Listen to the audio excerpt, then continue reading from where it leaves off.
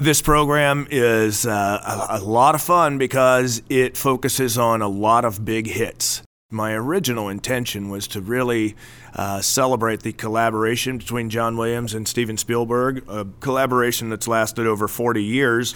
So this means that we're going to do music from Jaws, Close Encounters, Raiders of the Lost Ark, E.T., Jurassic Park, Schindler's List, but also there is a Star Wars component. About the last 25-30 minutes of the program, which is most of the second half actually, is going to be devoted to the music of Star Wars and, more importantly, the brand new movie The Force Awakens, which earned John Williams his 50th Academy Award nomination. So we're going to be celebrating that occasion as well. The music for The Force Awakens was just made available to the public within the last month.